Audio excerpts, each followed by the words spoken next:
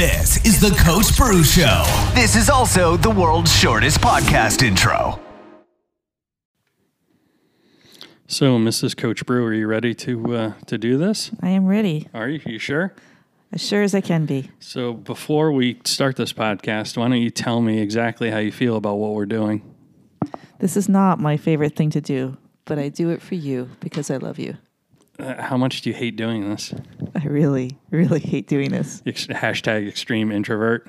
Exactly. At least you have an audience of one right now. Quincy's right there. Yeah, he's the one. Okay. Yeah, and you love him. True. So this should be a non-issue, right? It should be. We're already recording, you know that, don't you? I do. Okay. Welcome to the COVID Chronicles, episode 1, the Coach Bru podcast. And I wanted to have a very special guest, Mrs. Coach Bru, come on the podcast because I need someone to ask me some questions. I had my readers of my newsletter and my blog write in because I asked them a question. And I'm going to ask all of you, wonderful listeners, the same question. In the spirit of serving you better, I'm posing this question to you. What is your biggest need right now during the corona crisis? So if you go to anchor.fm/Coach Bru podcast, there's actually a voicemail icon you can click where you can leave me a message with your question or any feedback on any of these episodes. If you have not subscribed to the podcast yet, what should they do, honey? They should subscribe. What are you waiting for? Why aren't you subscribed yet would be a better question. Somehow, if you're listening to this, you found us. By us, I mean me, because she doesn't want to be found.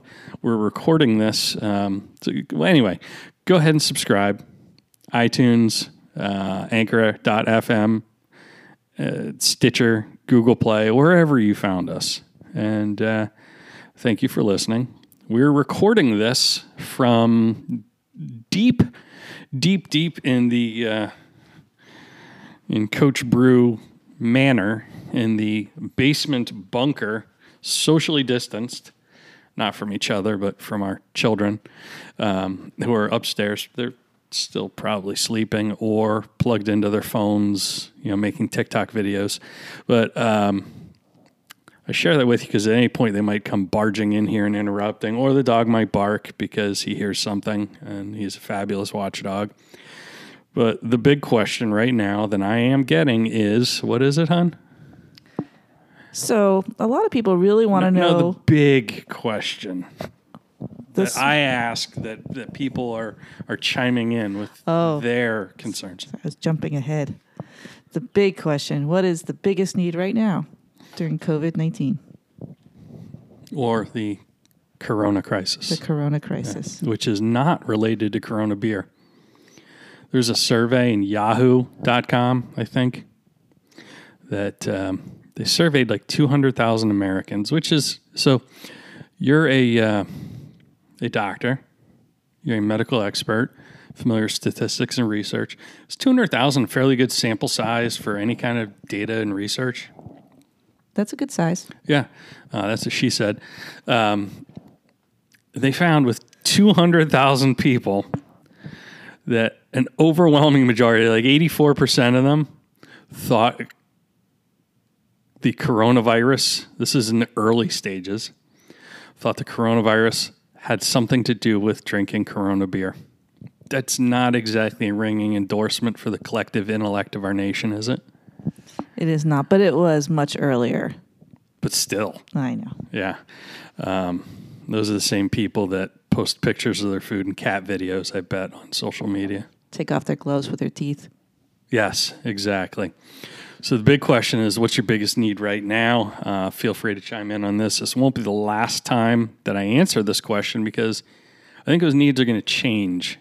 You're already seeing the needs of the medical community changing.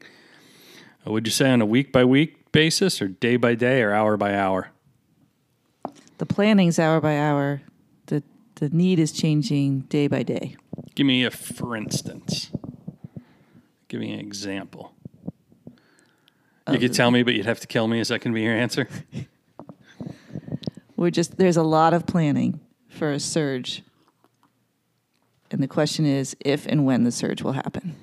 In Maine. In Maine. Yeah. And we've surged elsewhere already. Some places have already reached their surge. Some places are weeks away. Our surge is predicted to peak Saturday. When you'll be in the hospital for a week. Right. So this might be the last time I talk to you. No, I don't think so. This might be the last time I talk to you in person, less than 6 feet away, by my own choice. I mean, for the foreseeable future. It's awfully morbid there. Yeah, well, here's my theory. This is like, how far into the quarantine exactly are we? A month? Yeah. Okay. So as I've been reflecting on the last month, it got me thinking about Osama bin Laden. In his bunker? Yeah, and here's in the cave? No, not when he was originally hiding in Tora Bora. Went like towards the end stages. So like, think about this. He was sheltering in place in various places, but then for the last 5 years of his shelter in place, he was in that home in Pakistan with his 3 wives. He was self-quarantined for 5 years with 3 wives. I've been doing this for a month with you and the kids, and after a month, I think my theory is he called those Navy SEALs in himself. What do you think about that? I thought you were going to tell me you wanted 2 more wives. Well, there's that too. But so as I digress, how am I doing on the quarantine? Am I behaving myself? Everybody, this is probably inquiring minds want to know. You're actually doing way better than I thought you might. Yeah. I'm not even drinking or anything. I know. Yeah. No self-medicating. You're even freaking out the kids. On how well-behaved I am? Yeah. Well, I wish I could say the same thing for our little cherubs. But we have a ton of resources for you as we jump into this episode, the Corona Chronicles. So if there's anything that I share that you think could be beneficial to someone else, share this up, let them know about it, and pass it along to them. Probably the best thing you can do, and they can do, would be subscribe to my newsletter, coachbrew.com. Click on, there's a little email bar at the very top where you can sign up. Do that, and you'll automatically get a free digital download of my premium newsletter, one sample month. And that month contains 12 tips to double your results and double your sales. You're welcome. Go ahead. Go do that now. Anyway, biggest need right now. What was the first reader question, Mrs. Coach Brew? Well, not surprisingly, your readers seem to really want to know what to do about their income. Yeah, that came from a number of people in the hospitality industry, like the service industries. And I think there are a couple important options I want to make sure you're not leaving on the table. See what I did there? You don't want to leave it on the table. I see that. Yeah, people can't see you rolling your eyes and nodding. You have to do it verbally, hon. But seriously, since you can't host like dinner guests, for example, focus on what you can do. You can, I know a number of restaurants are doing this, you can offer delivery service. You can also offer pickup of prepackaged meals. And my advice would be a limited number of menu items, A, that are the most popular, and B, for your own self-preservation and interest, your highest profit margin items. That's the first thing. The second thing, hon, is become a swinger. And still socially distance? Yeah, not that kind of swinger. Get your mind out of the gutter. Not talking about like that kind of swinger. I mean a list swinger. And here's what I'm talking about.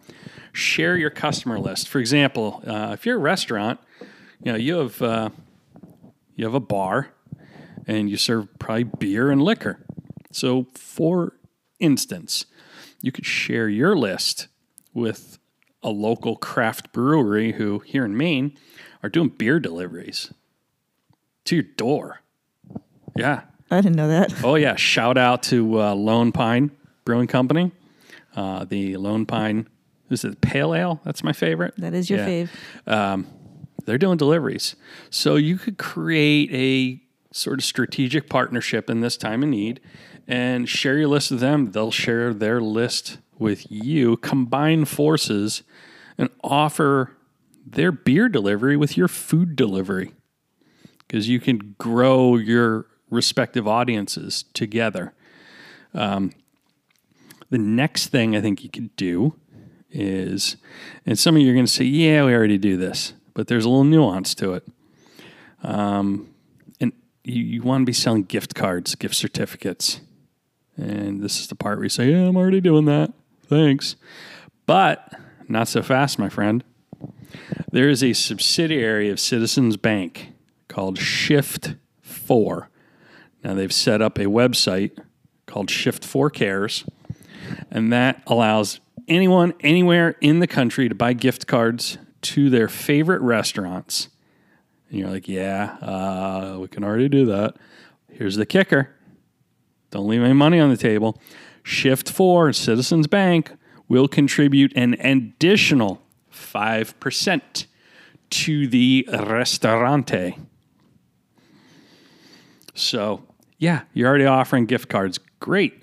You may want to get on this platform so you get an extra 5%. Because right now, every penny counts everywhere. Not that it didn't before. It's just added, there's an added significance to that. And there doesn't seem to be any catch. I know people are a little suspect. My wife is very suspicious of anything like this all the time. Aren't you, hon? Yep. Yeah. She's a woman of few words, too. There appears to be no catch. It's not like Citizens gets a kickback or takes a percentage from the restaurant or the customer or anything. And the website is cares.shift4.com. So that's the third possibility. Here's a fourth one. And this, while I use restaurants as an example because that service industry is getting hit really hard with all this, harder than many, this is not limited to restaurants. But some restaurants are selling dining bonds. And for example, because I'm not good at math. I think we've established that, right, hon? Is math one of my strong suits? No, that's without a doubt a fact. Piss poor at math. Math is not your strength. Okay. So I'm going to use round numbers. So for example, a gift certificate a customer will buy for $75 can become worth $100 when they dine at the restaurant when it reopens.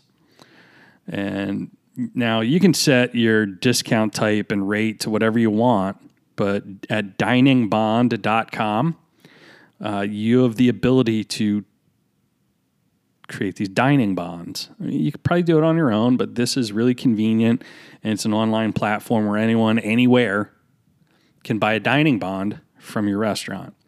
Now, you can do a regular, like bond for your business where someone buys a gift certificate for $75 worth of product. Let's say your hair salon. It could be a service too, like a mani-pedi, a waxing, a hairdo. They buy $75 worth. They could redeem it for $100 later. And it'll give you a much-needed immediate influx of cashola and give them an incentive to buy. Diningbond.com is that example. Now, here's the thing I think is really important, especially up here. Maine don't we have more coastline than like the rest of America all put together? Something ridiculous. What's the statistic? I don't know exactly, but it is something crazy like that because of all the nooks and crannies. You just described an English muffin? Yeah. Yeah. No, we have more coastline than like any other state in the country, I think is what it is, right? But sure. So, we're a vacation community, seasonal tourist communities, throughout Maine, both the mountains and the coast. If you're a business in one of those communities, you should already be collecting names, addresses, and emails of your visitors. If you haven't been, shame on you, but this is precisely the reason to do it, because if your customers love you and, let's say they summer here and they winter somewhere else, like for tax reasons, many people summer up here or spend 49% of their year here, and 51% of the year they spend in Florida because there's no state income tax. But anyway, you would want to stay in touch with them so that they could purchase a gift card or a dining bond for when they come back and visit your area, or really it could give them the perfect reason to want to come back and visit your area when the travel ban is lifted. So I think that's really important. Just be able to stay in touch with your customers and your prospects at a time when a lot of people are they're not just sheltering in place, they're also not communicating as much with the outside world. So I would recommend you actually do the opposite. And if you go to my blog, coachbrew.com/blog, this article that I made a list of all these links within the article that I've talked about. There is a comprehensive resource that has all the links you need to the CARES Act, which is I guess for lack of a better term, the government's sort of stimulus program for small business. It's a comprehensive link under item bullet point number 1. It's basically a small business owner's guide to the CARES Act. That'll take you to everything you need to see, everything you need to know. Any questions you might have that I'm not able to answer are right there. Mrs. Coach Brew. Yes. Do you like that term of endearment? I'm used to it. You're used to it? Yeah. Okay. We had another question. What's the next question in the queue here? Well, a lot of your readers seem to be struggling because their income is based on doing events and gathering people together. And that just went to hell, huh? Right, yeah. So what are they supposed to do when their whole business plan is premised on gathering people? Therein lies the problem. I've often said, should I do a little impromptu open mic here? Because the mic is open. Yeah. It worries me, but sure. Yeah, the band Three Dog Night. You're too young to remember Three Dog Night, aren't you? This is from like the 70s, well before you were born. Thank you. # sarcasm. There's a song by Three Dog Night.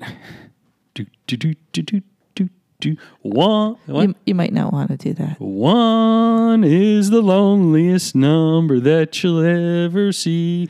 Ba-dum-bump. You know that song, right? Yeah. Okay.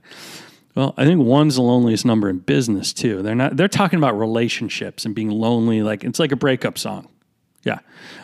Yes, millennials, there were breakup songs before Taylor Swift was born. But it's a breakup song. I think 1's the loneliest number in business too. So if your entire business is predicated on one thing, like live events, you want to rethink your business model. And you wanted to do that well before this, but now you're being forced to. So the first thing I would tell you to do is go to that CARES Act link that I talked about that's over on my blog, coachbrew.com/blog. What was that website again, hon? No, mine. You don't have to look at your notes. Coachbrew. Coachbrew.com. /blog. Yeah. Phew. So she loves doing this.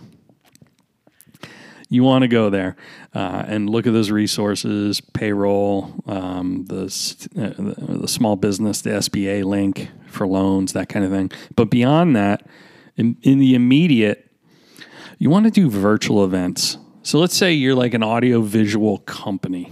You don't actually do the event. They bring you in to do the lighting and the sound and all that stuff. You want to try to continue to be of value to clients and prospects and stay top of mind by doing virtual events. and how you can assist them with that. But also, for when the quarantine and the travel ban are lifted, you could, for example, post recordings that showcase your talents at audio and video editing. Make it fun, because people are really kind of looking for entertainment and a bit of an escape.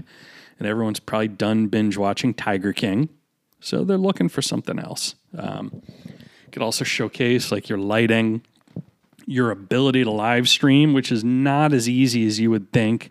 I botched a YouTube live stream, so there's some tech savviness you need. And you could, of course, reach out to past clients for referrals while you have a captive audience, for testimonials, while you literally have a captive audience of people at home 24/7 with what in hand, hon? She wasn't listening, and she's not even holding the mic up to tell me she wasn't listening, so you don't know that she wasn't listening. With their smartphones in hand. Like, people aren't necessarily glued to their computers, but they've got their phone with them on the couch, in bed, in front of the TV, probably at the dinner table like our children try and do sometimes. And that drives you batty, doesn't it? Yeah, no phones at the table. Yeah. But seriously, you've got a captive audience who are constantly looking at their phones. I mean, we check our phones. I think the latest stat was like 77 times a day. Probably during the quarantine, that number's low.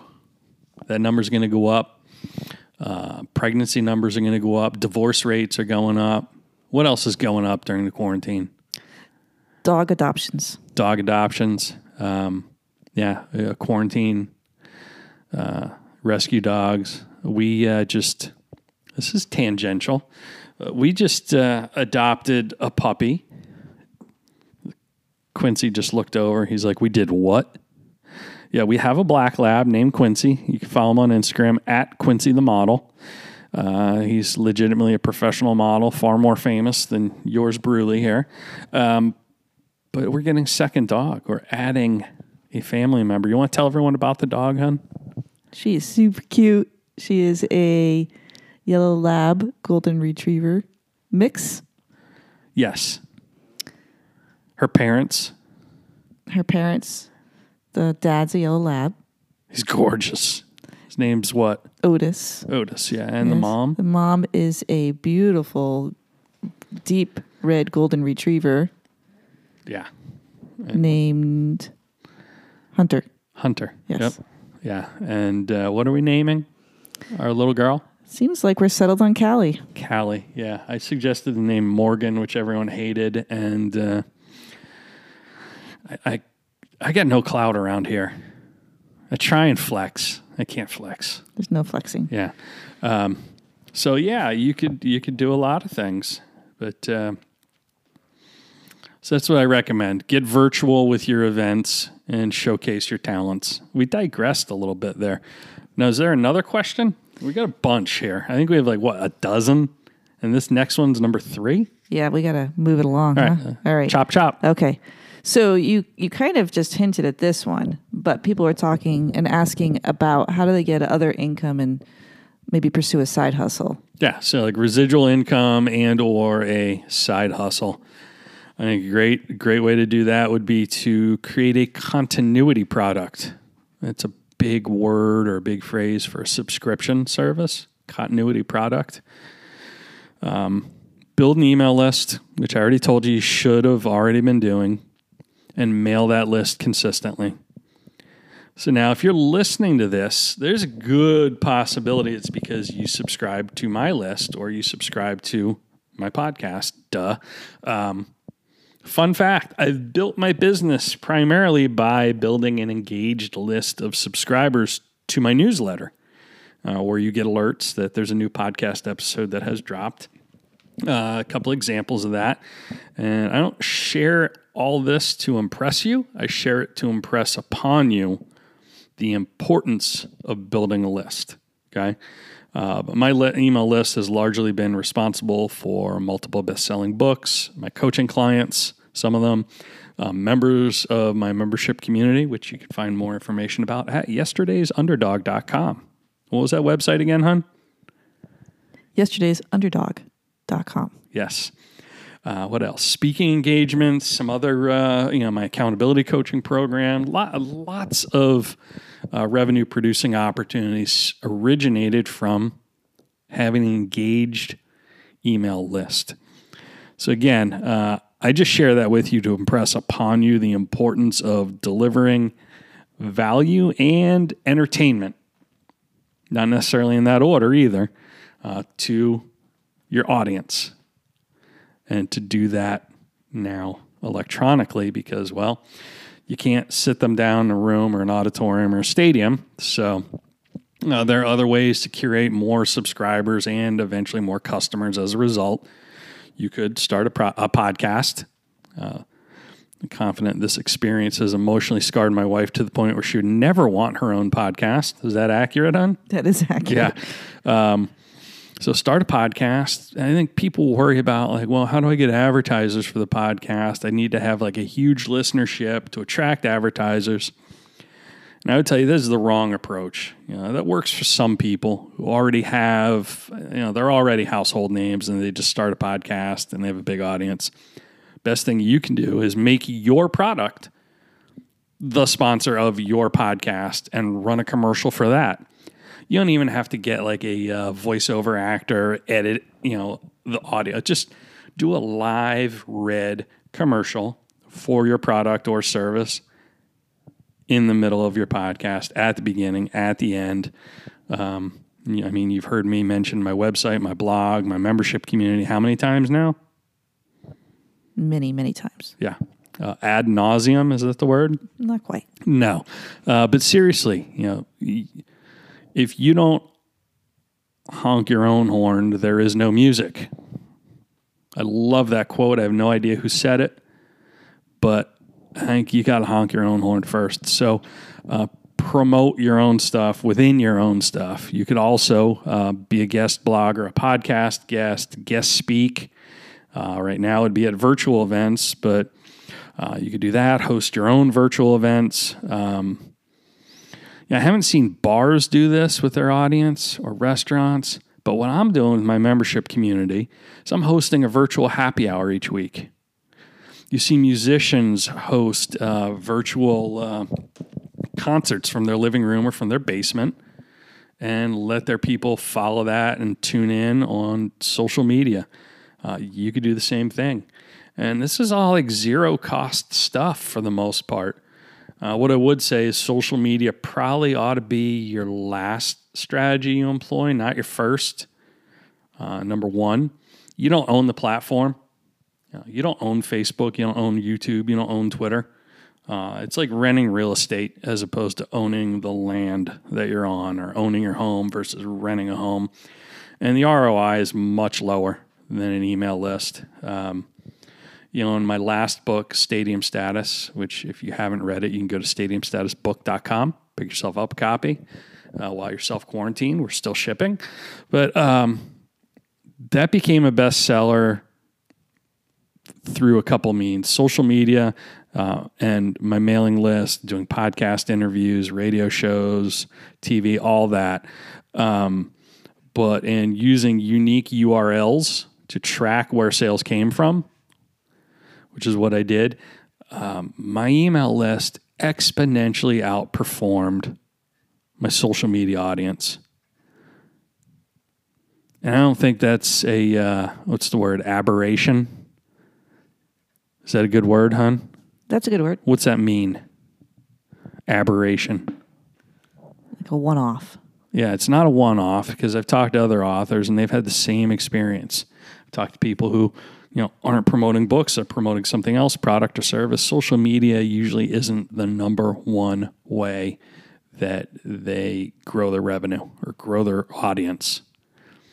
So don't make the mistake of falling into the trap of looking at that first. And all that takes time, and it's a little bit of a marathon, not a sprint. So there are really no quick fixes in this whole new normal with the corona economy. This is the part where some people are going to listen to this and say, I don't have time to do all that. And I would tell you, busy people make time. If you care enough, you'll make time. You'll find the time to do it. And there's one thing that everyone has a little bit more of these days is what? Time. Yeah. So if you're not essential and you're required to shelter in place and you normally have a job you commute to, I'm trying to overcome your objections here. You just found 40 minutes a day, a little more. The average commute time in the United States is 22 minutes. Did you know that, hon? I didn't. How long is your commute to work? 35 minutes. 35 minutes. So there are people who are above average. You're above average, hon. Congratulations. Thank you. And there are other people who are below, but the average is 22 minutes. That's about 45 minutes a day that you could devote to something else because you're not commuting. How many meetings would you sit in over the course of like an average week before the whole sheltering in place thing? Before coronavirus? Yeah, pre-corona, pre-corona. 3 to 4. About like an hour or so each? Yeah. Okay. So what's happening now is there aren't as many physical meetings, and you're finding out that a lot of those, you're like, oh boy, that meeting could have just been an email. Well, those meetings are becoming emails. So you're getting a couple hours a week back not going to meetings. Virtual meetings tend not to drag on as long either. So you've got time to devote to it. The question is, are you going to do it? Or are you going to watch cat videos and take pictures of food and post that on Facebook? So there is one thing I would recommend you not do when it comes to residual income. What's that, Coach Brew? Hashtag smartass wife. This is like my public service announcement. Let me get up on my soapbox here. For the love of all things holy, people, do not. I repeat, do not. Quincy, are you listening? Good. Do not join like some multi-level marketing, air quotes, business opportunity, also known as a direct sales company, also known as a freaking pyramid scheme. Like, what are some of those ridiculous ones that come to mind? Like the crazy candle people. What else?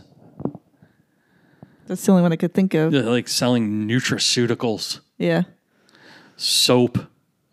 Like in the old days, it was the Fuller Brush salesperson. Tupperware, all that stuff, Don't do that. And here's why. 73% of people who participate in network marketing opportunities, wait for it, lose money or make no money. 73. That's almost half. Wait. I told you I wasn't good at math, hon. 73% is almost what? 3/4. Yeah, 3/4. There you go. Just don't fall for that because like those companies are kind of predatory right now because they know people need money and they know they're stuck at home.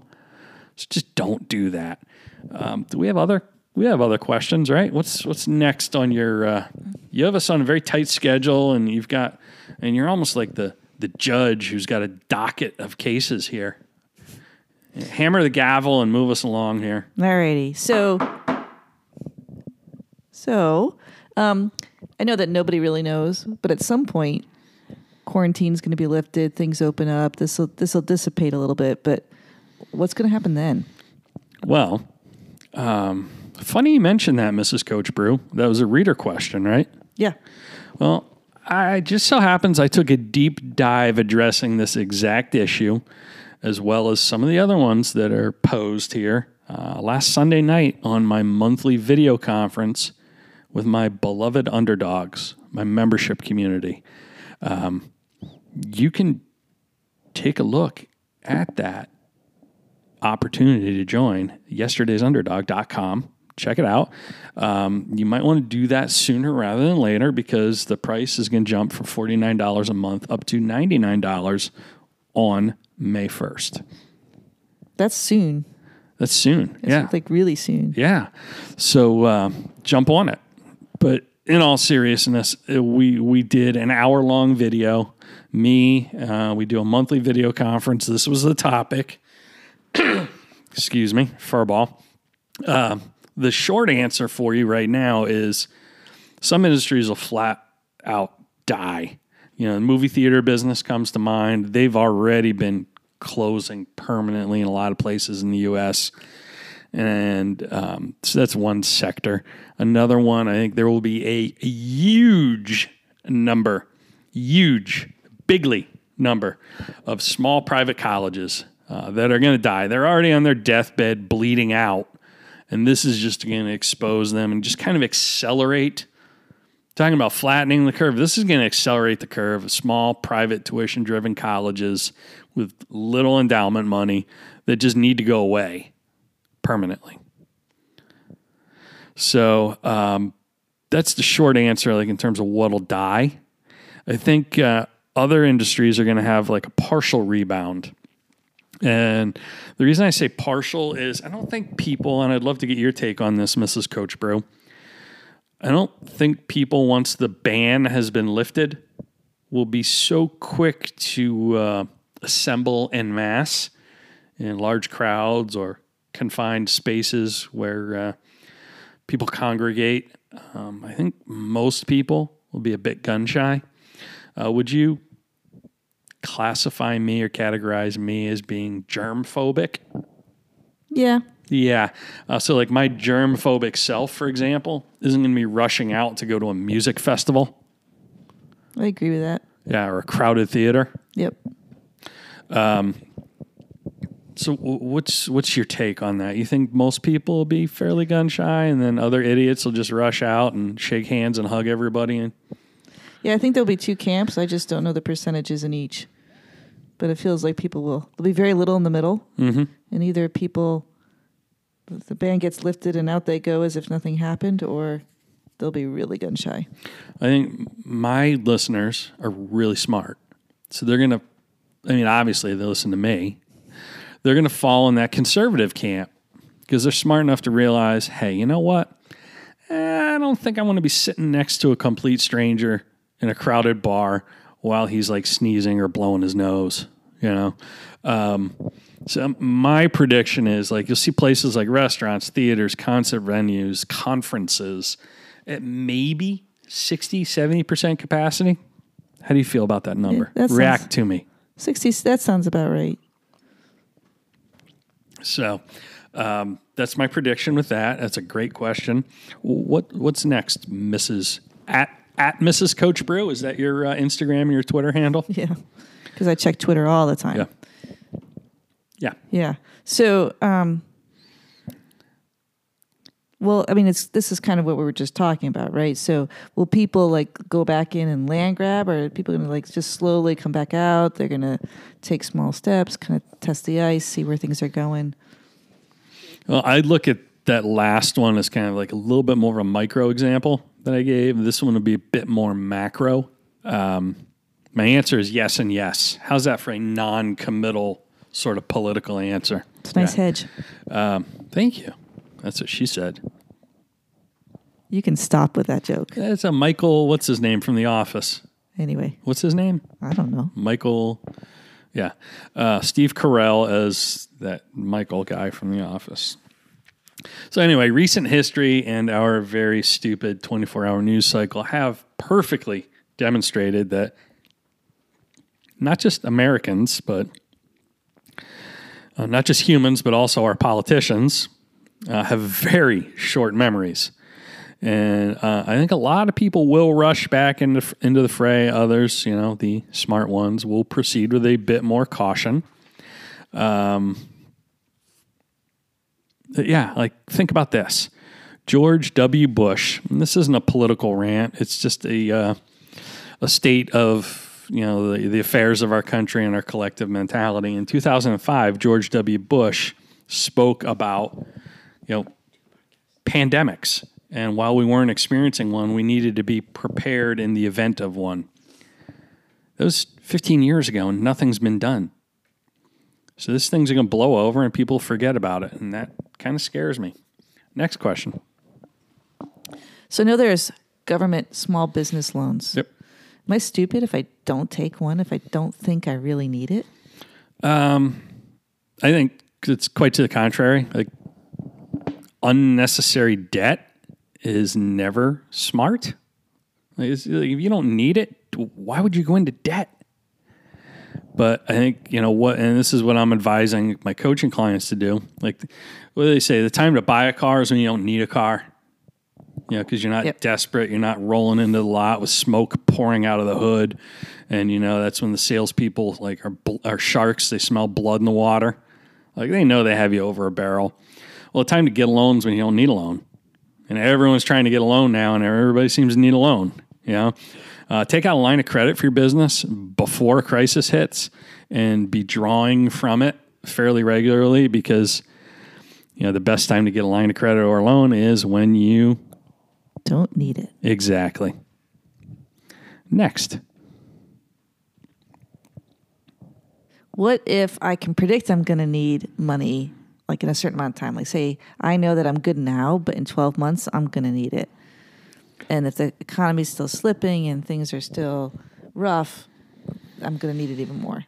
Well, hindsight is, as they say, it's always 20/20. So, first of all, 12 months from now feels like a year or a decade or an eternity. 2 weeks from now feels like a year. But, a year from now is going to be here before we know it. And this is sort of the macro part of all this. Like, there are all these pundits predicting what the economic growth pattern is going to look like when we rebound after the quarantine and all this. And some say the graph, the economy is going to be shaped like a V. We had a very steep downward dip, and then sort of the first stroke of that was almost like falling off a vertical cliff with the pen, and it's going to ramp back up to where it was before.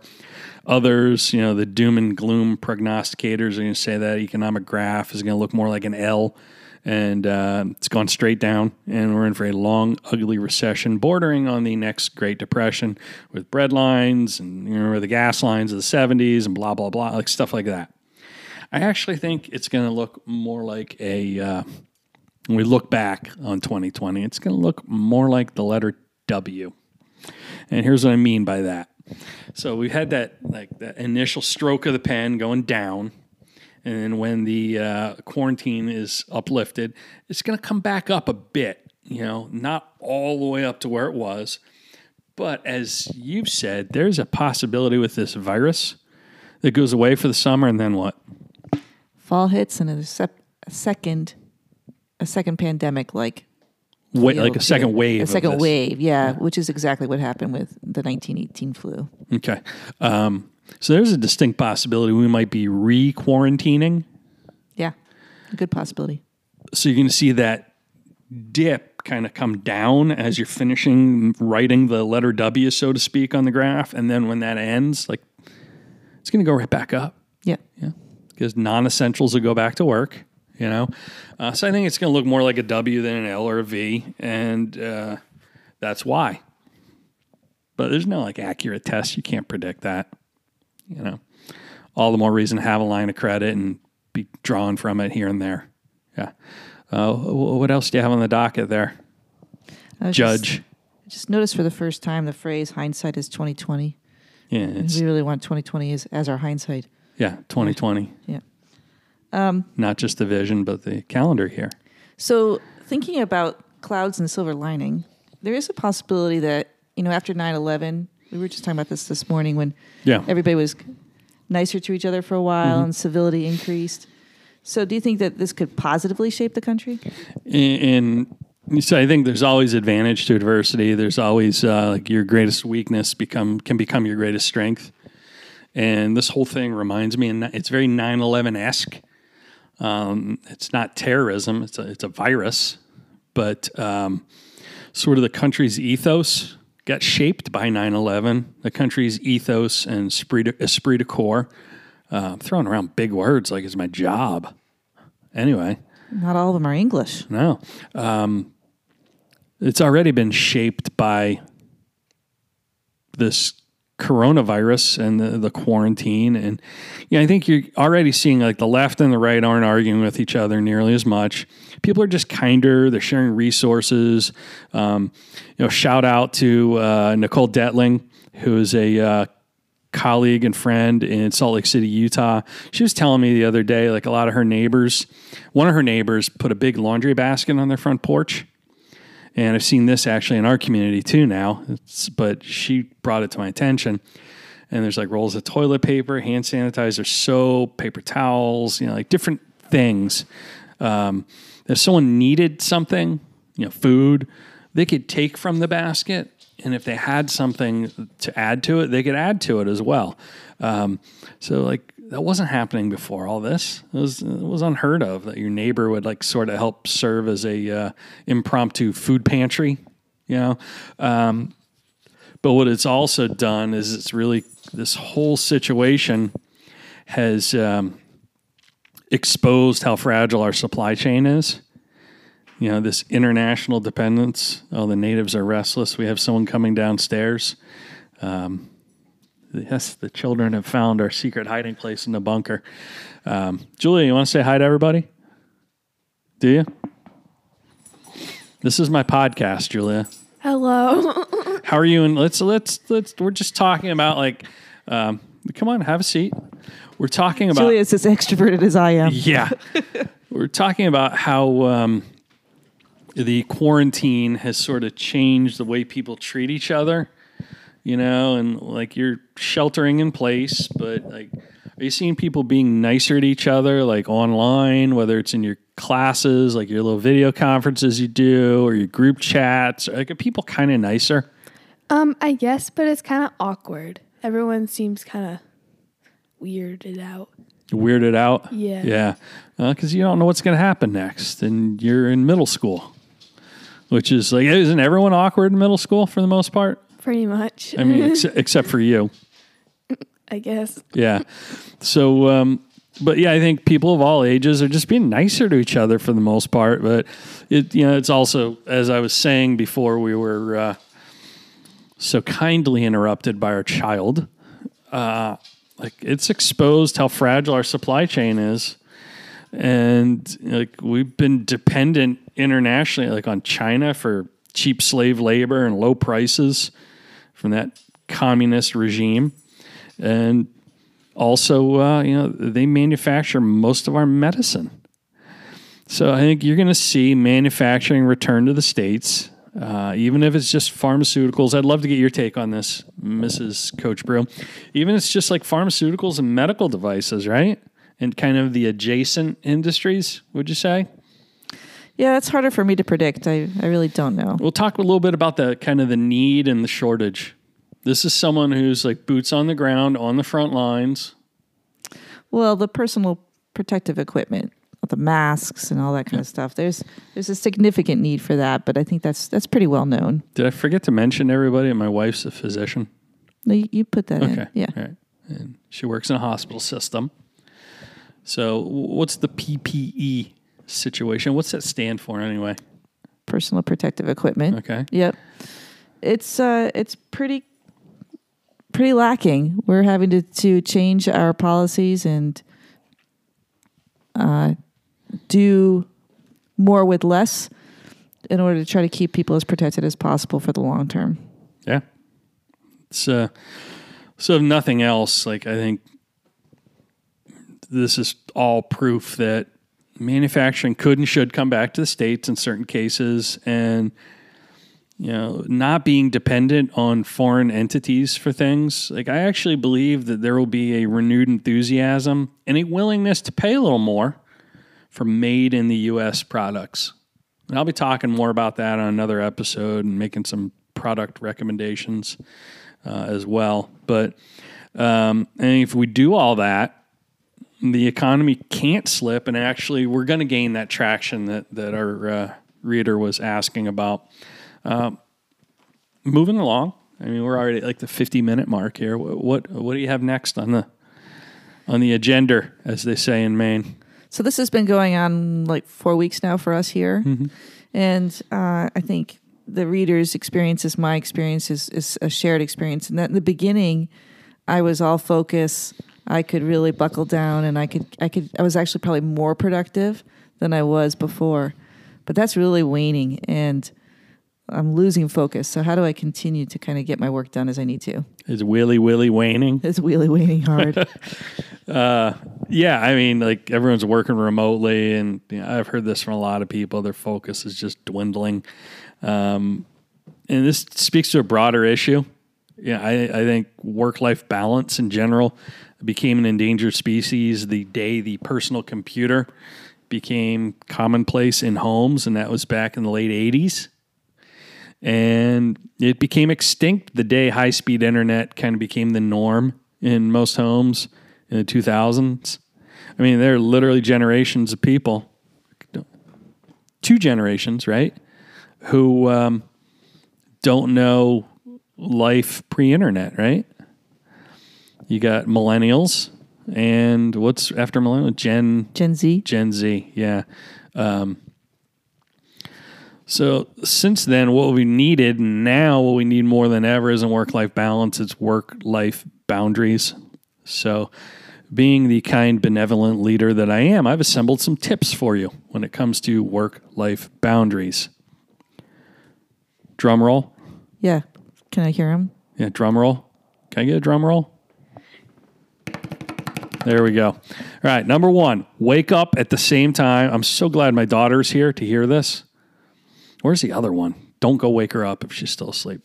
But I'm glad you're here to hear this because this is also for you in addition to my listeners. Number 1, wake up at the same time and go to bed at the same time you did before all this.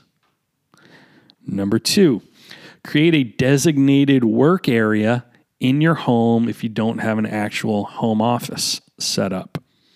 Do not use your couch, recliner, bed, or anywhere else where there is a television in plain sight. Number 3, dress up. You've done a good job of this, Julia. Get out of your PJs, sweatpants, and casual sort of around the house clothes. Dress like you're headed to the office. That includes your hair, makeup, shaving your face.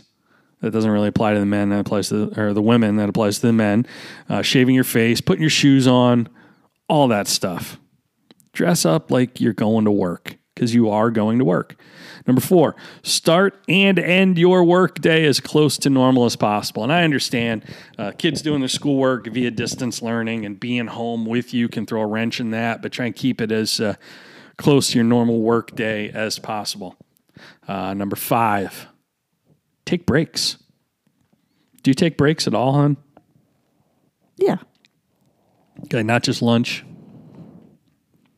Yeah, I take little ones. Even if it's just like a minute or 2 to just kind of recenter and ground yourself. Yeah. Yeah. Take breaks. Don't have lunch at your desk. Get out of your designated work area. You know, like I look at it kind of like working smarter, not harder. I think when you work smarter, you actually are working harder. Set a timer. Maybe work for 50 minutes and the timer goes off. Take a 10-minute walk. If you can't get outside, walk around your apartment, walk around your house. If you can, walk around your yard, and repeat that hourly. Next, what number are we on? 4, 5, 6. Begin your day with gratitude and end it by documenting. I like the number 3. 3 successes you had, no matter how small. Keep it in a journal. The journal I recommend is my daily game plan, which is available at coachbrew.com. It is both a scheduling tool and a gratitude journal. I think the reason that's important to have a paper journal, not just an app, is when you close that journal, you are leaving your work and your work problems behind, literally and figuratively. Like, think boundaries, people. You're closing the book on your day. And I think there's a lot of value to that. Mrs. Coach Brew, tell everybody how you sort of close the book on your day when you pull into the garage at night. This is fabulous, fabulous strategy that anyone can use. Depending on a day, the amount of time I need to decompress from work before entering home changes. And so if it's not enough time on that commute home, I'll sit in the car for a little bit, think through the day, decompress from it, and then leave it in the car and shut the door on it so that when I come inside, all that work stuff's in the car and I can just be home. Then you can do a little bloop bloop with the lock and lock your problems in the car. I like that. It's very symbolic, but also you don't let it. It's a boundary. That's why I love that. It's a boundary. Yep. I didn't realize you were doing that until one day when I was in the laundry room, which is next to the door that went into the garage. I heard the car pull in, but then I didn't hear you get out and come in the house. And I just saw you sitting in the car, staring through the windshield like a deranged lunatic, like some kind of psychopath, just staring. And I tried to get your attention. You didn't see me. And then I finally knocked on the window. I don't know if you remember this. And you just held up one finger like, wait a minute, and pointed like, go back inside. And that's when you explained to me you'd been doing this forever, which also shows how oblivious your husband is to stuff. Do you remember that? I don't remember that specific time. But I love that strategy, and that's something anyone can do. We had another question. This one, I think, looks like it came from an educator. Yeah, it does. And it's something that strikes home. So a lot of us with older kids have kids that are missing their... They're missing? They're missing children? Well, there's that too. They're not missing enough. Not like back of a milk carton missing? No, but they're missing out on rites of passage that we all remember and look back on fondly, especially those seniors in high school. So how can we honor that? Rites of passage. I immediately had a flashback to like being hazed, getting a swirly. Not that kind of. All right. Like prom. Good rites of passage. Yeah, like what? Prom, your senior sports season, graduation. Yeah. This person also, I think, was a coach and an athletic administrator. He was asking about his coaches too or something, right? It's a two-part question. Yeah. The coaches are losing a season too. And, if you have a really strong team coming back and you had anticipation and expectation for a season and now that season's not happening, it kind of hurts.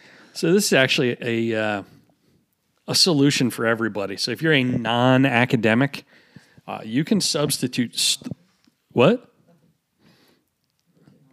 Yeah, you can substitute the word student and replace with employee and coach with boss. I think the big thing that you need to do is you need to stay top of mind with your people, with your students, your employees. A great person to follow on all this on social media who does this really well is a member of my membership community, Adam Todd. He's the head women's lacrosse coach at State University of New York at Canton, SUNY Canton. And he's always like posting, even before all this, posting happy birthday announcements, about each of his players, tagging their teammates and coaches in the posts. He's now doing this 30 for 30, 30-day kind of coping with self-quarantine strategy, a different strategy every day. Got picked up by a local newspaper in Watertown, New York, near where he lives. But things like that, just involving everyone in different ways. Sending a virtual high five, start a group text. I think kids are already on group text. Make it a team text. Make it a productive one as opposed to just a little click. And you can, what some schools are doing that I really like, because you can't watch live sports, they're doing replays of like the state tournament from last year or highlight videos from what little season they had in the spring before it got cut short. See, you can make a watch party out of that on Facebook or YouTube or Instagram. So why not do that? Focus on the positive. The other thing is, does your state association allow for virtual workouts? Cool thing you can take from my personal trainer is he has his clients in groups of 4, like small kind of like boot camp things. And we video conference on Zoom at the normal time of our normal in-person workout. You could do that too. Make it fun, right? Another thing you can do, the virtual award ceremony. A lot of schools miss their end of the season awards banquet, their spring sports banquet. If you don't know how to do it, ask your students. They're more tech savvy than the adults. They could probably organize the whole thing. But invite the parents. You could have a virtual master of ceremonies, a guest speaker. If you're listening to this and you're going to do this, I am actually happy to donate my services to be a guest speaker at your virtual awards banquet. Have the coaches speak. You can mail them their varsity letters and awards in the mail. And then alternately, for when this is uplifted, plan on holding an actual in-person event in the summer, or do both. I mean, you could do it outside and have a barbecue, and if you had to have people 6 feet apart, you could still do that, But here's the big thing. I think, and I hope my daughter's listening to this one, I think you remind them that it's a best-case scenario that they're missing their graduation.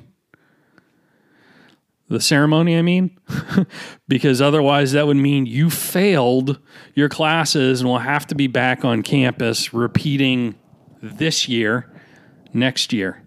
Nobody wants to do that. So do that. Zoom team meetings I mentioned, and here on a related note, I think you want to provide proper perspective for them, for your students, for your people, if you're at a company. Because the younger generation really kind of lack context and any sense of historical perspective. Actually, most people do, other than like if you were around for the flu pandemic in 1918. Yeah. Yeah, nobody's around for that. But so does it suck for these kids? Yeah, sure. Is it tragic? No, it's not tragic. And the reason I mention this is I've been hearing student athletes refer to the cancellation of their season as, air quotes, extreme loss. I'm sorry. Nothing extreme about that, kids. It's a loss. Get used to it. That's life. Like, there will be losses. It's nothing more than a loss. An extreme loss would be death of a parent, a child, or loved one. And then, what's happening in a lot of places right now is the inability to even be with them in their last moments because they're quarantined in a hospital emergency room. So you lost your graduation, your prom, your senior trip. I get that. But, one of my readers had messaged me, and he said, regarding all that, Gaddy Edelman said, thousands of high school seniors had their senior summer ruined between the years of 1964 and 1975 when they were sent to a country called Vietnam and never returned. Yeah, so think about that. Like, for a lot of kids, their spring trip was to Vietnam after their senior year of high school. So that's some instant perspective for everybody. And then, regarding your coaches, coaches love to kind of bleed on each other, so to speak, after they lose a game or celebrate the wins together, in their department. So maybe host a virtual happy hour, like I'd mentioned earlier, which is something I do every Thursday at 5. You could do a virtual book club for them, utilizing books that'll help them become better leaders. I could recommend a few of those. Go to coachbrew.com/books. See what I just did there, hon? Yeah. Yeah. Virtual staff meetings with guest speakers. I'd be happy to donate my services for that, to record those. So if anyone misses it live, they can watch the replay. And feel free to message me for more suggestions on that. If you're a coach or you're in higher ed, we get the next question. I think is really important. You went a little dark there. Well, it was instant perspective. Yeah. Yeah. So let's go a little light. Okay. All right. So how about the use of humor and levity and just brightening people's days? Where does that come in? I think it needs to come in immediately. It needs to come in everywhere. This is extremely important. I don't want anyone to underestimate this. I think everyone needs a little positive distraction because really we're in a grind.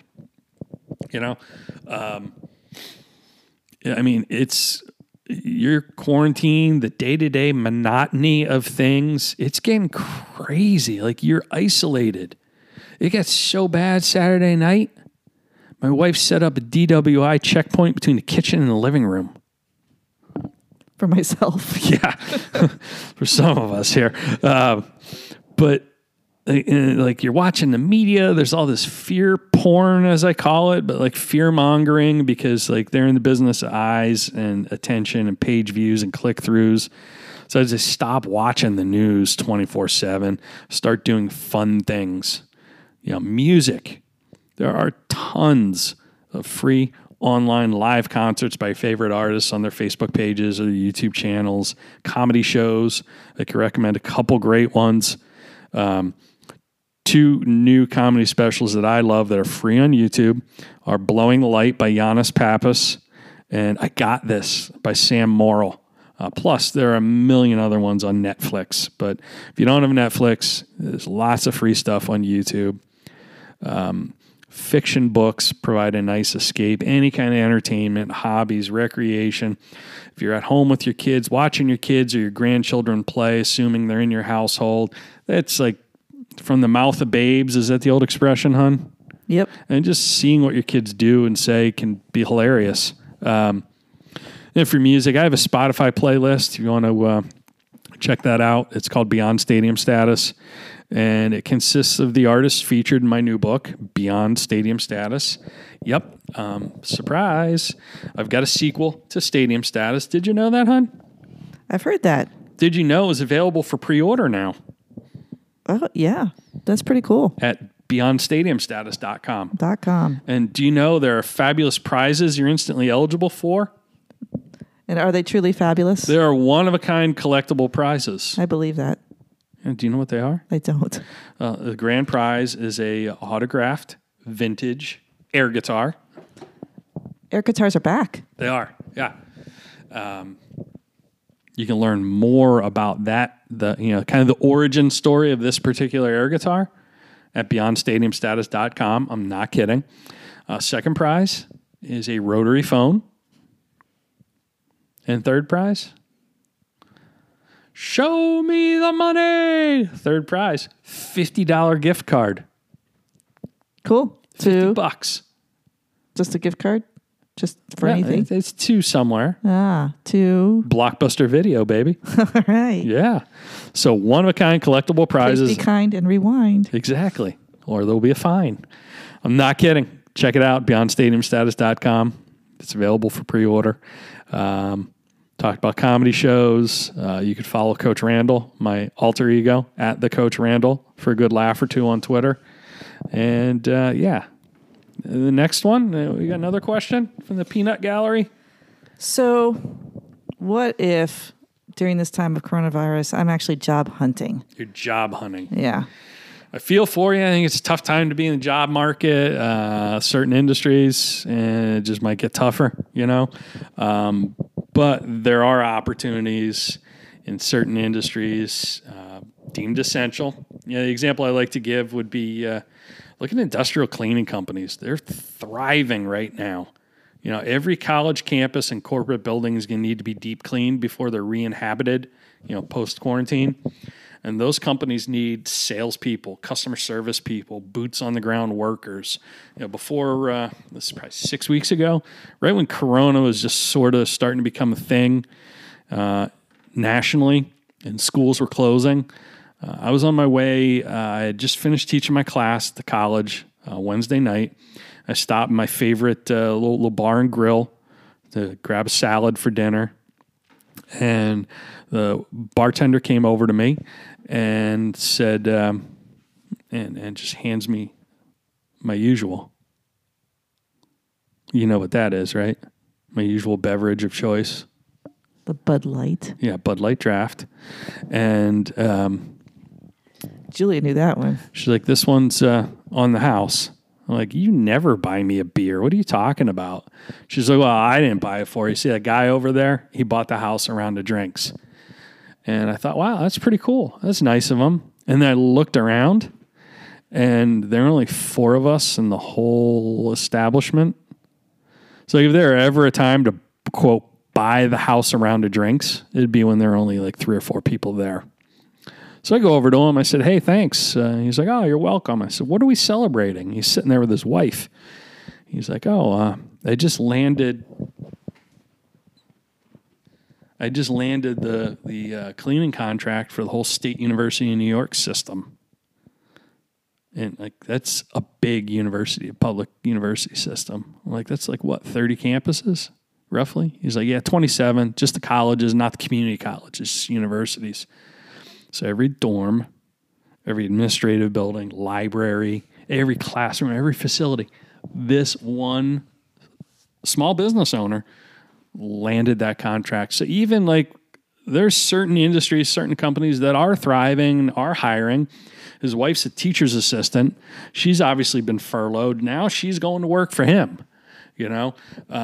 So that's an opportunity. Look at like industrial cleaning industry, for example. And then, other things for quick cash, especially like if you're a server or a bartender or something, you've been furloughed. Sign up to be an Uber Eats driver, Instacart, DoorDash, Whole Foods. They all deliver. Be a delivery driver. Instacart is hiring 300,000 new workers to fill need right now. So there's that.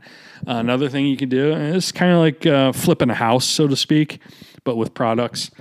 Sell items you already own, don't use or need. Do it on eBay, Facebook Marketplace, Craigslist. And another thing is you could buy things secondhand, clean them up, and sell them for a profit. Flip it, And then here is, I think, the most brilliant business model that costs nothing to start up. You could literally start this up today. Here in northern New England, the ground's finally thawing. But what else does that mean, hun? What else is thawing? All the dog poop. Yep, all the little landmines people's dogs have left in their yards all winter long because it's frozen to the ground, too hard to pick up. So you can start a business scooping poop from other people's yards. $20 a yard or more, depending on the size of the yard or the number of dogs. You can figure that out on your own.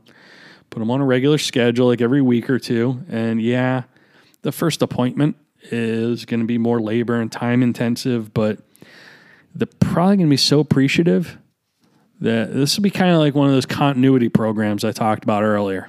Like you can get them on a regular schedule. And if you got 5 yards a day at $20 a day, that's $500 a week for not a whole lot of time. $2 grand a month, $12 grand a year. And if you did that work before 9 or after 5. Wait. Let's check your math. Yeah, go ahead. $2 grand a month? Yeah.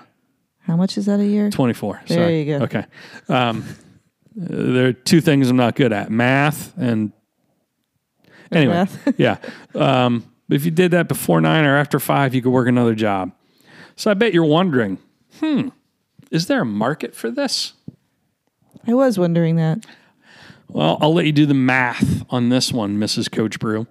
There are 73 million dogs in the United States. And do you have any guess how much? Ask Julia. Julia, do you have any guess how much the average dog produces in poop a year? How much poop? Pounds. 10. 10? How about 275 pounds of poop a year? That's pretty gross. So if you did the math on that, and I actually got out a calculator, my abacus, and I did this, that's more than 20 billion pounds of poop in the U.S. alone. That's a shitload of poop. Indeed. So what do you do with all the poop after you scoop it? Well, there's actually a device that you could use to power your household appliances with it. There's an article on my blog, coachbrew.com/blog. In that article, there's a link to an article in Fast Company magazine. Don't throw out your poop. It's now a valuable natural resource. So there's that. I want to give extra bonus points to anyone. Whoever does this, I will send a free copy of all of my books, and when the new one is released, you'll get that one too. If you start this business and name it Call of Duty, and your business slogan is, we're number one in the number 2 business, I'll give you a copy of all my books. I haven't seen the Call of Duty. I think I've seen a number 1 and the Call number 2. of Duty, Doody. I got it. Yeah. So yeah, there's that. Now, if you don't want to touch that business model, literally, you can also get paid to donate a number of things: plasma, eggs, sperm. So there's that too. Do you have any other questions? I think we're starting to wind down here. What else do we got? Well, there's a lot of people who feel the crisis, right? And they want to do something extra and unexpected for their customers. Yep. Something that no one else will do. But your readers themselves are living paycheck to paycheck. So there isn't a lot of extra cash. So how can they do something extra without spending a lot of extra money? That's a tough question. I'll take a stab at it, to quote OJ. I'd need to know the nuances of your industry and your competitors to really be able to kind of dial this thing in. But a couple things come to mind. And this is almost like a buying group, if you will. You do partnerships via fusion marketing. And that would be just like creating a synergy with your other vendors, your customers, the other vendors your customers use. You could all offer your customers some sort of special deal. And the nice thing about that is you wouldn't be stepping on each other's toes. It wouldn't be a conflict of interest because you all serve that customer of yours in different ways. Plus, you'd be helping each other get in the door of prospective customers you aren't already doing business with yet. So let's say you sell industrial air filters for like HVAC units. Someone's selling that same office complex light bulbs. So you and that vendor get together, create a special deal along with some other vendors, whoever sells like the water coolers, all that stuff. Like think about the average office. There are multiple vendors. So you could do that and at a minimum discounts, inserts in each other's product shipments. Here's a coupon for light bulbs with your air filter shipment. And they would send a coupon for air filters and their light bulb shipment. So fusion marketing. Now, I think the key nuance to this is you want to spearhead this. You want to own the network, so to speak, and you want to handpick who becomes a strategic partner and who doesn't, because you don't want a dead wood. Another thing you could do, hon, you still with me over there? I'm here. Are you having fun yet? I'm listening. Are you having fun? Oh, it's a blast. Hashtag sarcasm. You could waive shipping or at least offer it to them at your cost. Pass on some of the savings to the customer.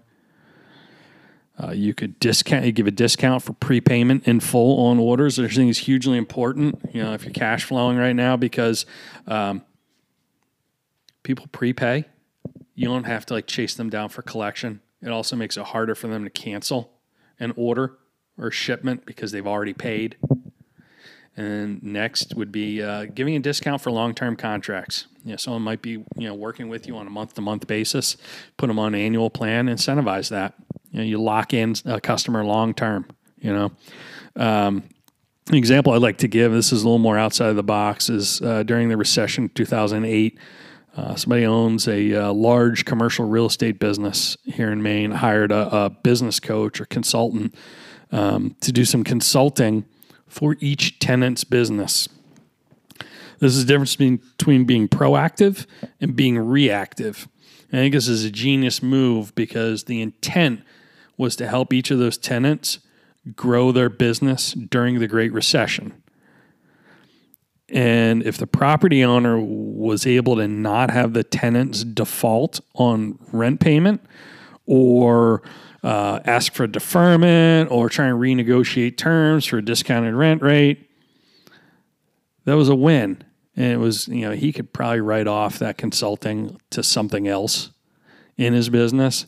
But I think there's probably a variation of that a lot of people can employ to be proactive with your customers so they don't cancel. They don't ask for different terms, any of you want to do that whole consulting route, I'm available. We got do we have a healthcare question? Yeah, I was reading this one. This one struck close to home. So a reader of yours who's a nurse asked you this question. That nurse said that they're not a marketing expert, but the biggest need identified was to have everyone else understand that they need to be responsible for their own medical information and health history. Now, can you explain what she means by that? Like, how many people come see you and they don't know exactly like what medication they're on, how long, how many milligrams, that kind of stuff? Is that what she's talking about? You should talk about that. Yep. So you come into the hospital and you're sick and you're not feeling well, and often somebody's coming with that patient and can kind of fill in details for the healthcare people taking care of that patient. But now that's not allowed. The patients have to be alone. There's no visitors. They can't come with anyone.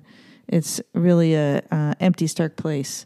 So there's nobody else that we can reach out to in person to help round out that health history for the patient. So we really need people, individuals, to know what they're taking, to know why they're taking it, to understand their health history, and really help their own cause. So this is feeling like Little public service announcement in the middle of your but podcast. This is a very timely need. Like we talked about the Service Master example, the industrial cleaning guy, like even during a pandemic, there are certain businesses, services, products, solutions that fill a real need in the marketplace. And a lot of success is timing. This is the perfect time for this. Don't you think? Yeah. Yeah. Take a picture of each pill bottle you have and keep it on a separate file on your phone. When you go in, you can just show everybody. Yeah. And if you're more of a paper and pen kind of person, keep a list in your wallet. Yeah. Members of the older persuasion might be like this. Or if you have a family member who, falls into that category, you go to that article, coachbrew.com/blog. There's a link to a workbook. I think it's like $25. But it's kind of a one-stop go-to document to keep all your medical information, to share during appointments. And I want everyone to know I'm not an affiliate. I don't receive a penny for any purchases of this. I'm just sharing to help you help a loved one during a tough time. And this is a workbook made by a doctor and a nurse, Sarah Stevens, who you know, hon. Charlie's mom. Yeah. Yeah. So, it's a great resource. Check it out. And there's another question. Shifting gears. So you have your underdogs. Yes. My beloved membership community. The whole idea behind an underdog is that it's an unexpected good outcome from somebody that maybe would surprise you. So we're looking for reasons to persevere through this. What do you got for us? Well, last year I wrote a daily email. It's just about every day until late in the year. I got that neck injury, and that really kind of cramped my style. Couldn't sit in front of a keyboard. So I am posting more frequently. It might not be daily. There's simply not enough time. But so you have that. If you're on my list, if you're not on my list, go to coachbrew.com, sign up at the top of the page. But then also, I've got this podcast, and we do share plenty of stories of hope, positivity, lessons, things that will give you strength to persevere, interviews with different leaders and entrepreneurs and interesting people that aren't famous, you probably haven't heard of, but you should because they're doing great things. And then also, I've founded a lifestyle apparel brand that kind of speaks to this very subject. We'll talk more about that in the coming months. But yeah, I think the first jumping off point would be getting on my list, coachbrew.com. So we got one more. This is the final question here. This is a big one, though. Oh, well, save the best for last. All right. What are we going to do to just get the market economy back up and running? Yeah, so what's your biggest need was the question I posed to my readers. And this person said, get the market, get the economy back up and running. So and this is a response from a realtor, but my answer actually applies to everyone. Okay?